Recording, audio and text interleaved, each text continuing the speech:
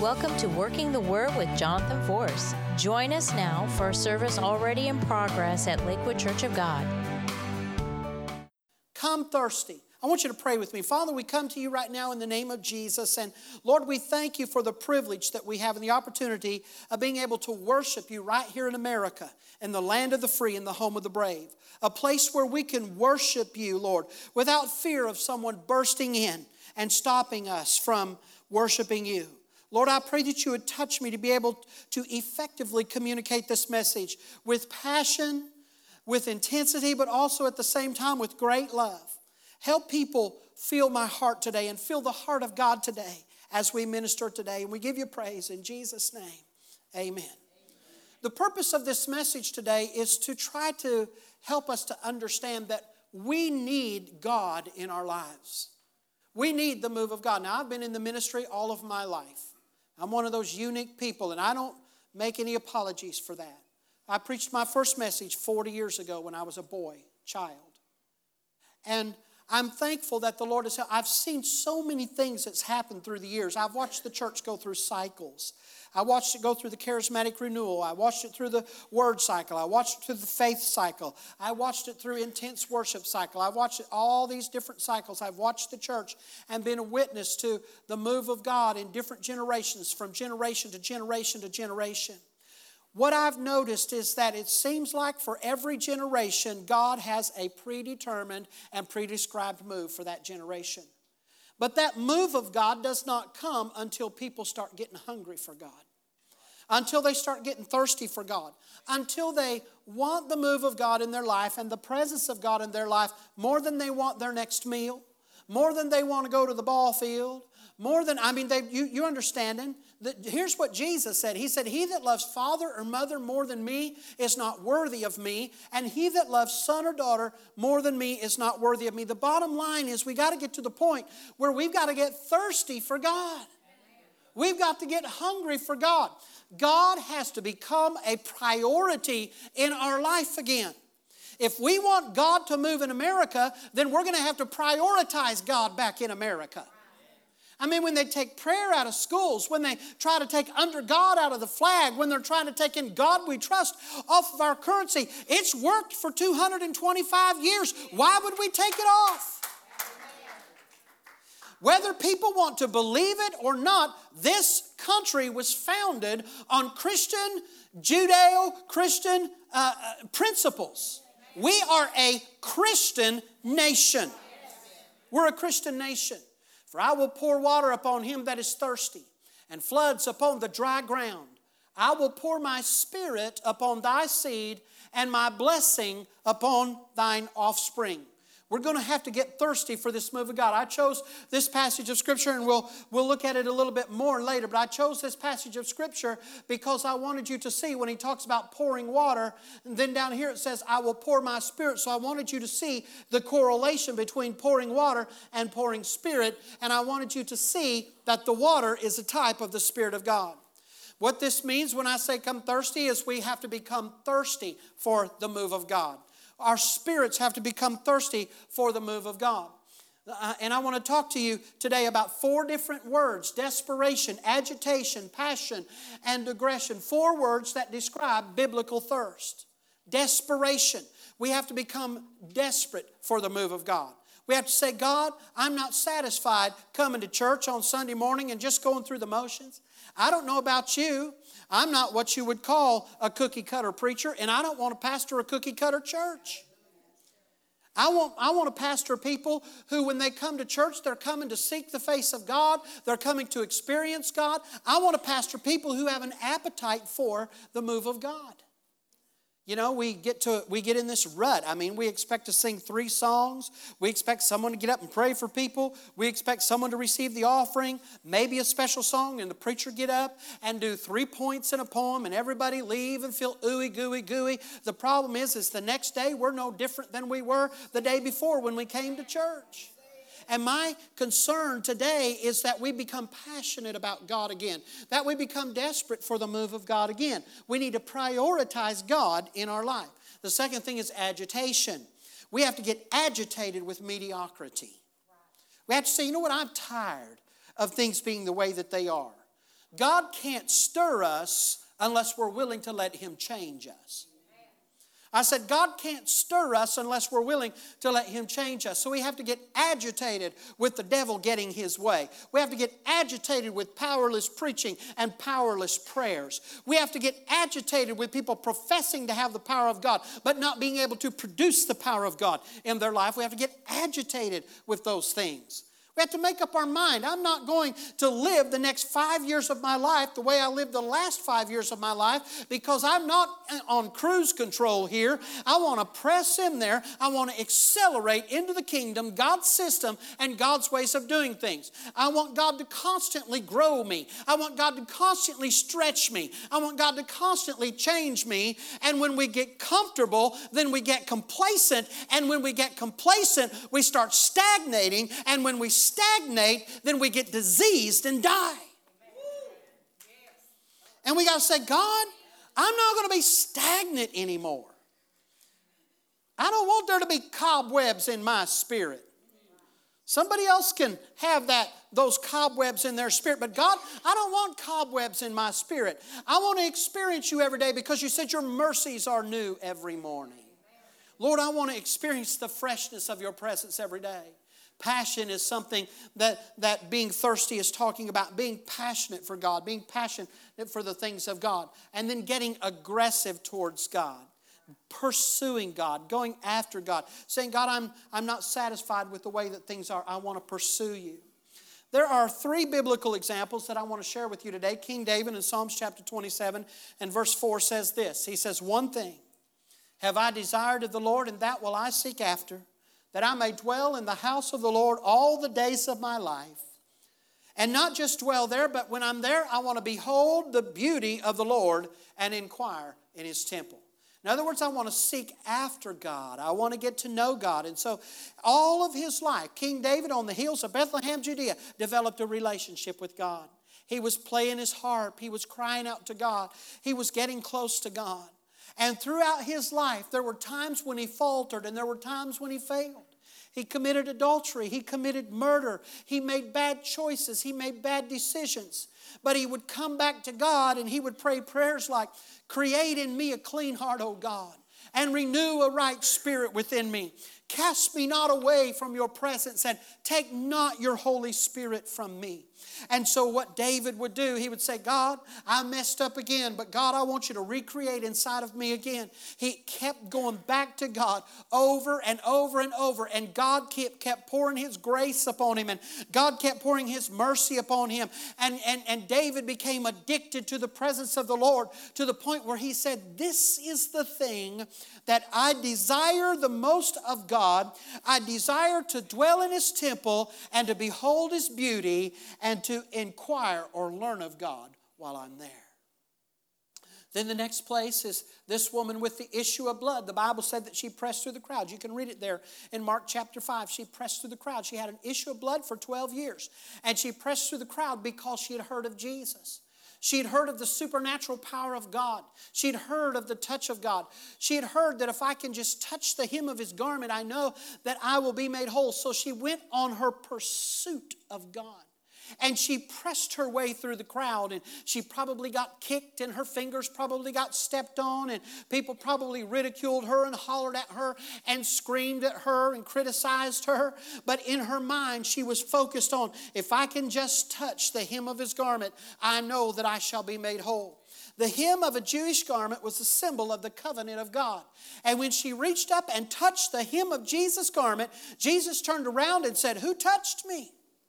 And the disciples said, Lord, there are people that throng you, and you're saying, who touched me? And Jesus said, but I perceive that virtue or power has gone out of my body. There is something about the pursuit of God in faith that attracts the power of God or the transfer of God's power into our heart and into our life. I'm praying and asking God that God will help us here at Lakewood to start pursuing God again. I'm asking him to help us to understand that, you know what? We can live in peace, and that's wonderful, and we do that. And we can experience the joy in the presence of the Lord, and that's fine, and we do that. But I'm asking God to give us an appetite for the move of God, because you know something? It's not just about us. There's 475,000 people that live in this county, and only 6 to 8% of them go to church on Sunday morning. How many hundreds or thousands of people have went by us on Highway 52 this morning that don't know God? They're going fishing, or they're going boating, or they're going something like that. And I don't say that finding fault. I'm saying someone has never introduced them to Jesus Christ. It's not their fault. It's the church's fault. And we've got to get to the point where we become hungry for the move of God, where we develop an appetite for the move of God, so the Spirit of God can draw these people in and help them make the quality decision to allow Jesus to not just be Savior, but also to become the Lord of their life. Then the third place is the Apostle Paul. In Philippians chapter 3, verses 7 through 10, here's what the Apostle Paul said. What things were gained to me, those I counted loss for Christ. Now, this was a Hebrew of the Hebrews, a Pharisee of the Pharisees, rose above his equals. He wrote 13 books of the 26 books of the New Testament. And here's what he's saying. What things were gained to me, those I counted loss for Christ. Yea, doubtless, and I count all things but loss for the excellency of the knowledge of Christ Jesus my Lord, for whom I have suffered the loss of all things, and do count them but dung, that I may win Christ. So what he was saying was, when I made a transition to live for Jesus, it cost me everything.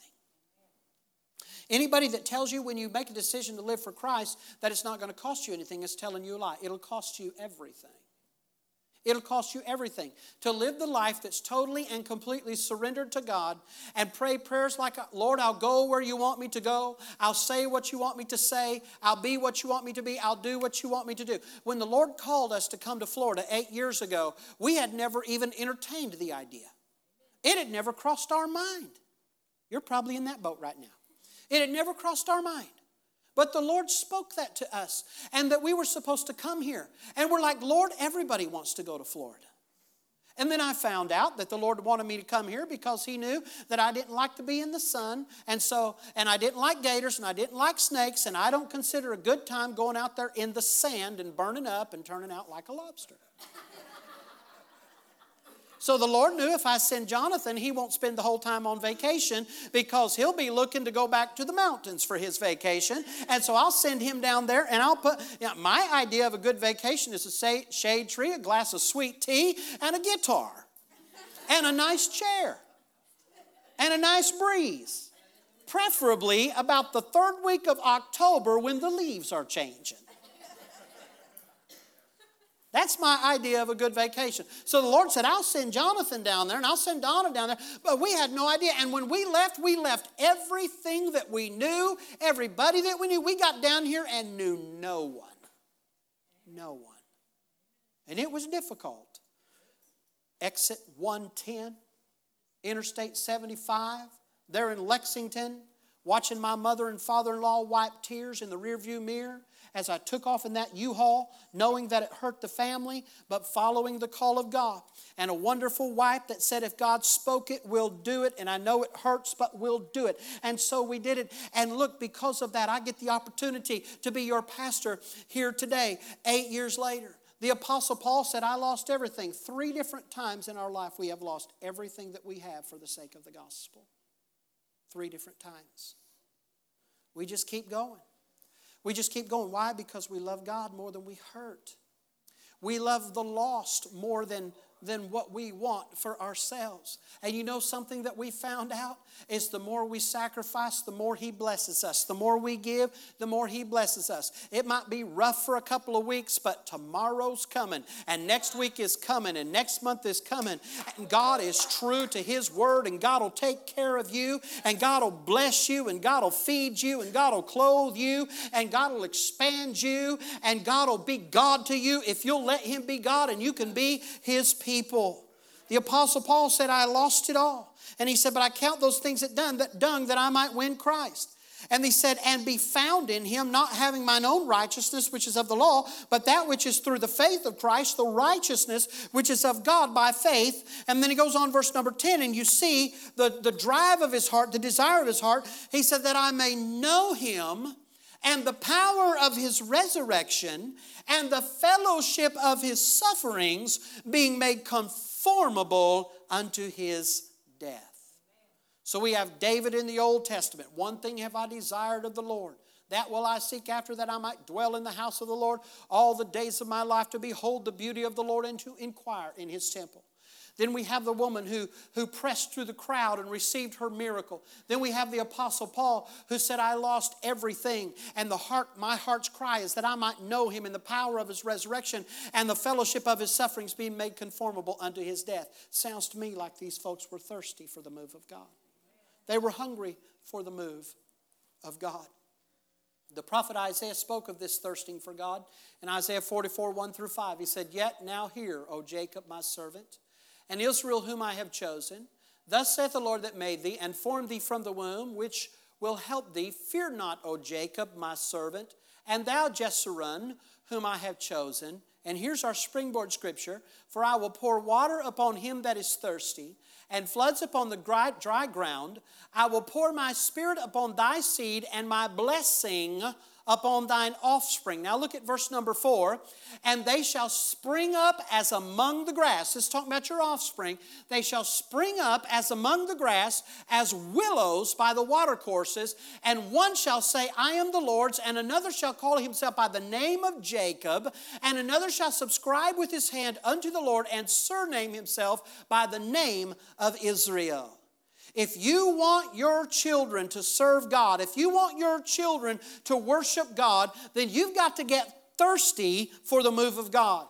You've got to get hungry for the move of God, desperate for the move of God, agitated at the way things are, passionate about God, pursuing God. And when you do that, the Bible says that God's blessing will not only come upon you, but it'll come upon your offspring. I don't know about you, but I love my kids. They're not kids anymore. They're grown up now. But I love my daughters. They'll be 25 in a few weeks. I love my twin daughters. I love my 21-year-old son. I even love my little nephew right here on the front row. I love him. I love him. I've known him since before he was born, obviously. I love my family. I love them enough to stay faithful to God, because I realize my relationship with God will affect their relationship with God. And when my children someday, if I go by the way of the grave, I want them to remember that their daddy was a man of God.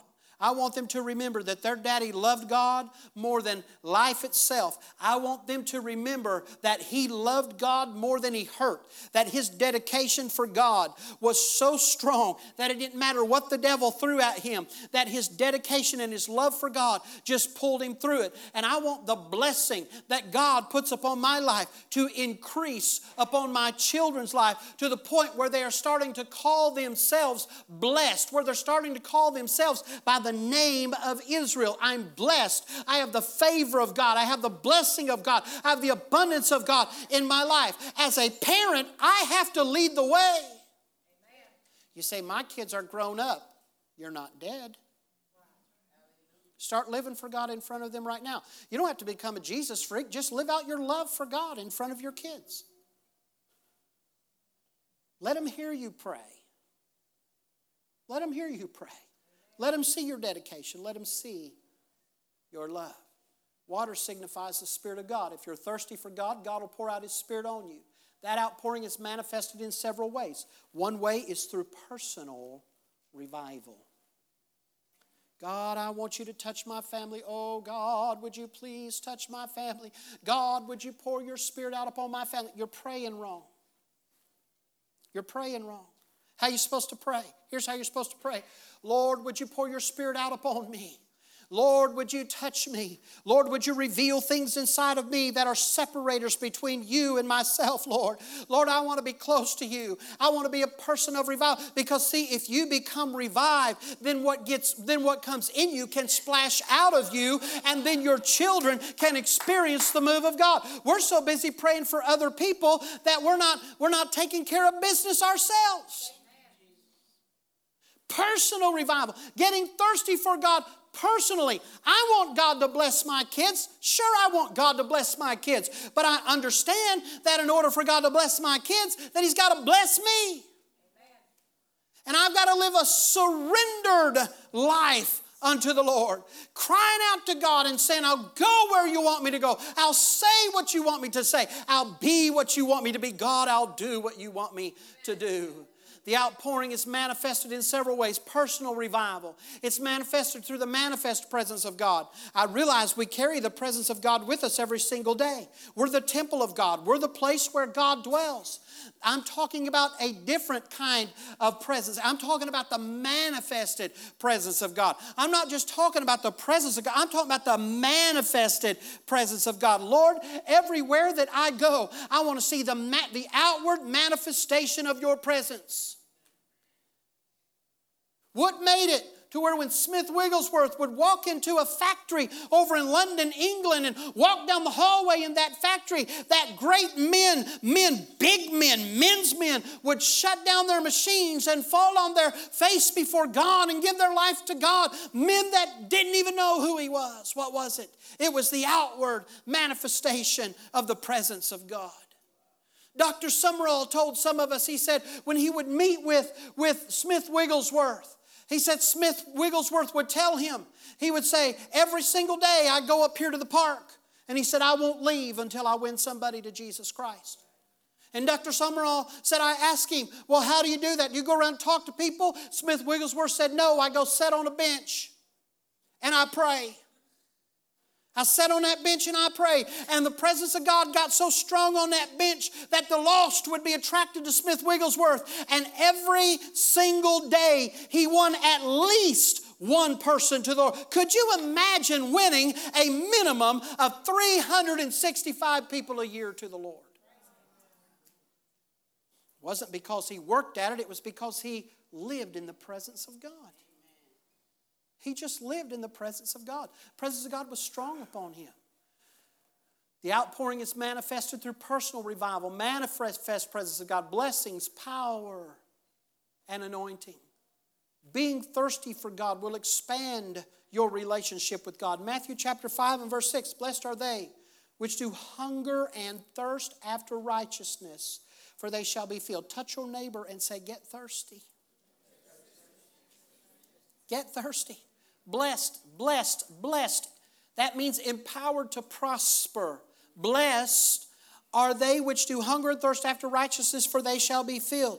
When a person is thirsty for God, you don't have to convince them to be faithful to church. When a person gets thirsty for God, things like worship and prayer and fasting and intercession and staying in the Word don't have to be encouraged. They become a lifestyle. When I was a kid, I couldn't wait to get to church. Now, parents tell their kids, you have to go to church, and they fight them all the way. You know why? Because the parents, when they get to church, think they're at a social club instead of a place where they're going to meet with God. When we came to church, the first thing that we did was come in the back door and head straight to the altar. We might say hello to somebody on the way down the aisle, but our primary thing was get to the altar, fall on our knees, get a hold of God for 10 or 15 minutes, and then in our case, get up there, and at that time I played lead guitar, so I would get up to play the lead guitar. The bottom line is when we came to church, we were focused on connecting with God. We were focused on receiving from God. We couldn't wait for the altar call at the end of the service. It'd be like, how many songs are they going to sing? How long is that preacher going to preach? I can't wait to get in the altar. And we'd have 2 and 3 hour altar services. I'm not talking about old prayer warriors. Oh, they were there. I'm talking about young people in the altar seeking God, going after God. And today we don't have that. I'm so intense about this today because I have a passion to see God move in this generation again. Listen, serving God is not a game. It's not a game. It's something that we as parents have to teach our children how to do. When a person's thirsty for God, you don't have to convince them to go to church. They can't wait for the church doors to open. We have people in this church that drive many miles to come to church here. There was a period of time here, a couple of years ago, where we literally had a family that drove over every Sunday from Daytona. I said, isn't there a good church in Daytona? She said, there's not a Lakewood. come thirsty. John 7:37 through 39. John chapter 7, verses 37 through 39. In the last day, that great day of the feast, Jesus stood and cried, saying, if any man thirst, let him come unto me and drink. He that believeth on me, as the Scripture hath said, out of his belly shall flow rivers of living water. But this spake he of the Spirit which they that believe on him should receive, for the Holy Ghost was not yet given, because that Jesus was not yet glorified. Here's what God was saying. He was saying, you know what? You can be thirsty, you can get a drink, or you can just get a well. He said, you can get a drink or you can just get a well. Jesus was telling them, if you're thirsty, come to me. And he spoke because the Holy Spirit had not been given. But now in Acts chapter 2, the Bible said when the day of Pentecost was fully come, they were all with one accord in one place. And suddenly there came a sound from heaven as of a rushing mighty wind, and it filled all the house where they were sitting. And there appeared unto them cloven tongues, like as of fire, and it set upon them. And they were filled with the Holy Ghost and began to speak with other tongues as the Spirit of God gave them the utterance. Jesus was telling them here, he said, he that believeth on me, as the Scripture has said, out of his belly shall flow rivers of living water. And then verse 29 said, he spake of the Spirit which had not yet been given, but now it's been given. What Jesus is saying is you can come thirsty, but you can get that thirst satisfied, and you can live in such a way where there is a well of my Spirit inside of you that flows out of you, bringing drinks to other people around you that are thirsty for the move of God. How do I get filled with the Spirit of God? I've got to pray. I've got to seek. I've got to tarry. I have to pray in faith. Now see, I mentioned this in the first service. You know, there's about 10 or 15 years ago, there was a teaching that came out that, actually it may have come out even earlier than that said if you pray for something more than once, then you're not praying in faith. There's a whole group of the church that grabbed that teaching and said, okay, I'll pray about it one time, and then I won't pray about it anymore because I don't want to pray in unbelief. Well, let me tell you something. That was a trick of the devil to get you off your knees and get you to stop praying. If I pray and ask God to move for me today, and He does it today, then tomorrow I'm coming back to God and I'm going to get on my knees and ask Him to do it again. That, my friend, is faith. Because I keep coming back to the only one that I know has the source for me. And so I'm going to pray every single day until I receive. You see, the enemy is doing everything in the world that he can to get us off of our knees. He's doing everything in the world he can to stop the church from praying. He's trying to help people reason things instead of putting themselves in a position where they can receive what they need from God by revelation. So what we have done is we've traded revelation for reason. And if we can't reason it out, then we say, well, I just don't know. Maybe God doesn't want to move. Listen, the carnal mind cannot conceive the things of the Spirit of God. They're foolishness unto him because they're spiritually discerned. There are some things that you will never experience or never understand until you get into the flow of God's presence and the flow of God's power. And the only way to do that is to come thirsty. Lord, I'm going to position you. I'm going to position myself to receive from you. I'm going to position myself to receive a drink, Lord. I'm going to position myself to receive a well. Fill me with the Holy Spirit, Lord, that out of my belly should flow rivers of living water. God's the God of the overflow. The overflow is manifested in the anointing, and it flows from us and creates great floods of revival in those that are around us. You would have never heard the name Charles Finney had it not been for two unnamed grandmas that got a hold of him over in England in a back room when he was getting ready to preach. And they took him in that back room, got him down, and would not let him up until he broke through in prayer. You would have never even known his name. It rises and falls on prayer. Notice the word is floods instead of flood singular there in John chapter 7. God never wants there to be an end to revival being poured out in our homes, in our church, in our state, in our city, in our nation, in the world. It's God's desire to keep us in a continuous state of revival. God's desire to keep us in a continuous state of the freshness of the presence of God, the freshness of the of the move of God. I realize you don't get this kind of teaching and this kind of preaching in most churches. Listen, I'm not satisfied being a social club. We do a lot of things for fellowship. There's over 40 ministries that flow out of here into our community, and some are in-house and some are out-house.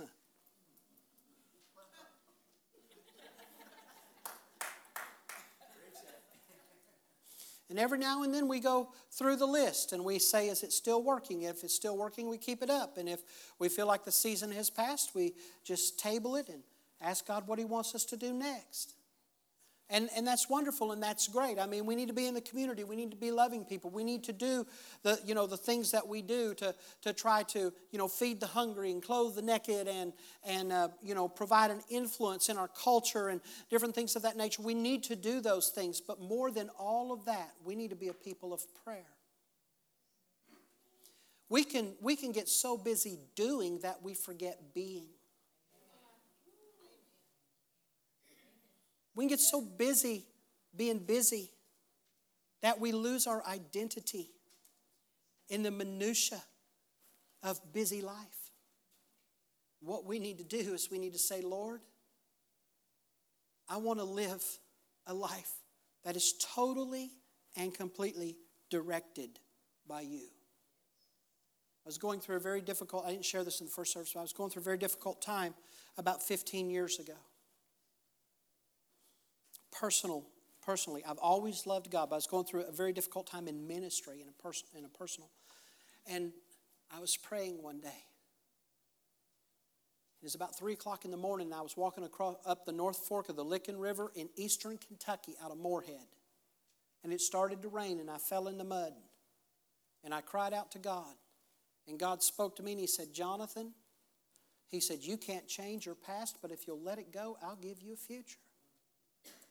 And I laid there in the mud and I gave to God every success and every failure that I ever had. And I said, God, whatever life you want me to live, I'm going to live it by your design. From this day forward, I'm done trying to build ministry. From this day forward, I'm done trying to make things happen. From this day forward, if you show me the path, I'll put one foot in front of the other and wait for you to meet me there. And from that day until this, there has been a peace that passes all understanding because I realize now that I'm living a God-designed life. There are some of you today that need to turn loose of your past just like David did. There are some of you today that need to quit allowing your history to stop you from embracing your destiny. There are some of you today that need to just come to God thirsty. And say, God, I want you to move in my heart. God, I want you to move in my life. It's not about me, God. It's not about what I want. It's not about what I desire. It's not about me shining. I've said it many times. There are no stars in this church. There's one. His name is Jesus. He's the bright and the morning star. And as long as we live in His shadow, we'll be successful. As long as we reflect the glory to Him, we'll be successful. In your personal life, you need to live in His shadow. You need to stay in His footsteps. You need to lean back into His arms. You need to realize, God, sometimes I don't have the answers. And when I don't have the answers, I just lean on you. And I trust in you because you're my God and I belong to you. Lord, I come to you thirsty. Lord, I come to you hungry. I need your move in my life. Hallelujah. All of this depends on us being thirsty for God. The Bible says when we thirst for God, the overflow will be poured out upon us and upon our descendants. In Joel chapter 2. The Bible says in the last days afterward, I will pour out my spirit upon all flesh, and your sons and your daughters will prophesy, and your old men will dream dreams, and your your young men will see visions, and upon my servants and handmaids in those days will I pour out of my spirit, and they shall prophesy. It's talking about the move of God. When it says in the last days afterward, you can find that once again in the book of Acts. When Peter stood up and he preached there on Solomon's porch and he said, these men are not drunk as ye suppose, seeing it is but at the third hour of the day, but this is that which was spoken of by the prophet Joel. And then he quoted that same scripture verbatim and left one word out. He said, in the last days, I will pour out my spirit upon all flesh. When you study that scripture in the book of Joel, you'll find out that word afterward means after Israel becomes a nation. Israel became a nation in 1948.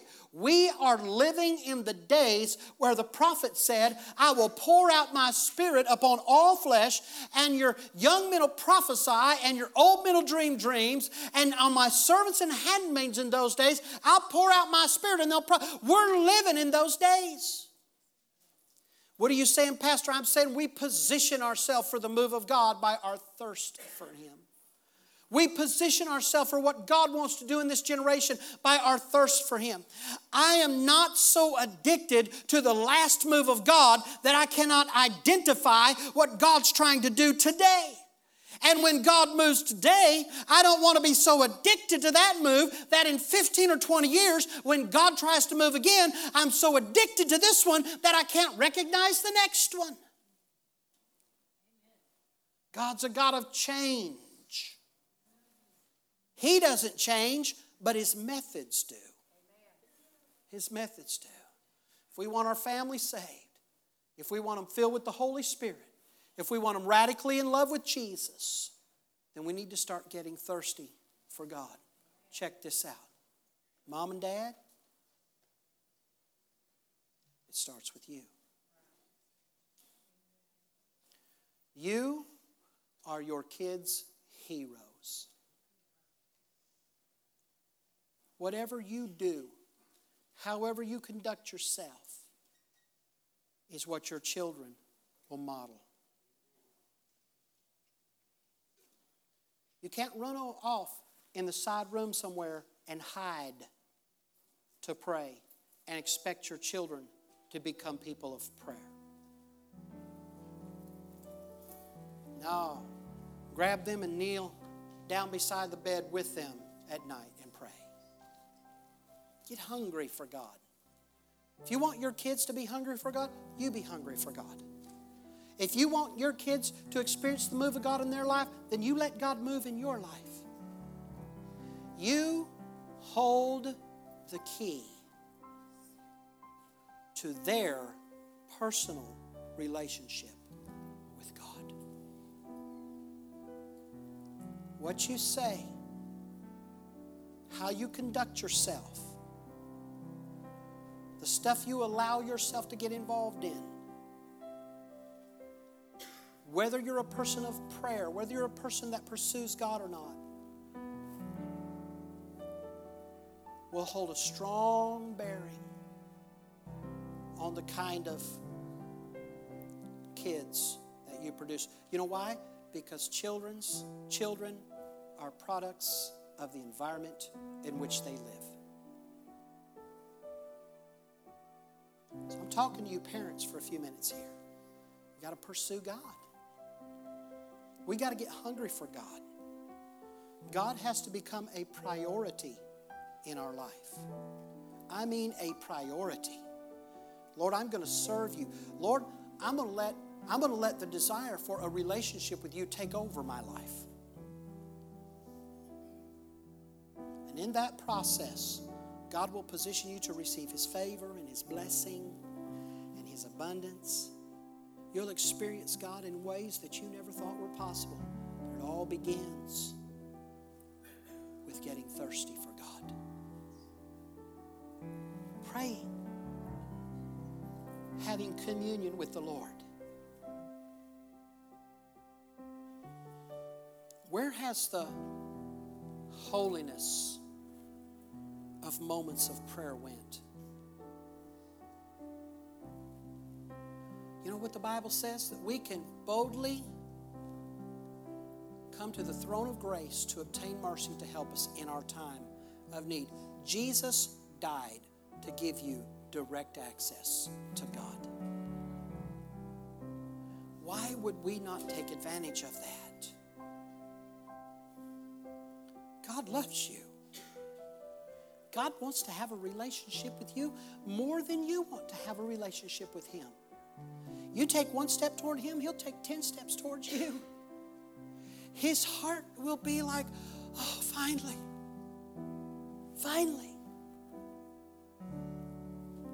And you will never be more satisfied and more at peace than when you let God transition you into a worshiper. You know why? Because that's what you were created to be. Thank you for joining us today on Working the Word. For more information, go to our website at www.suncoast4, and that's the number 4, Jesus.tv. You may also write us at 12637 Pony Lane, Hudson, Florida, 34669. Or you may call us at 727-856-1770. Our office hours are Monday through Wednesday, 9 a.m. to 5 p.m., and Thursdays, 9 a.m. to 2 p.m. And remember, the Word will work if you work the Word.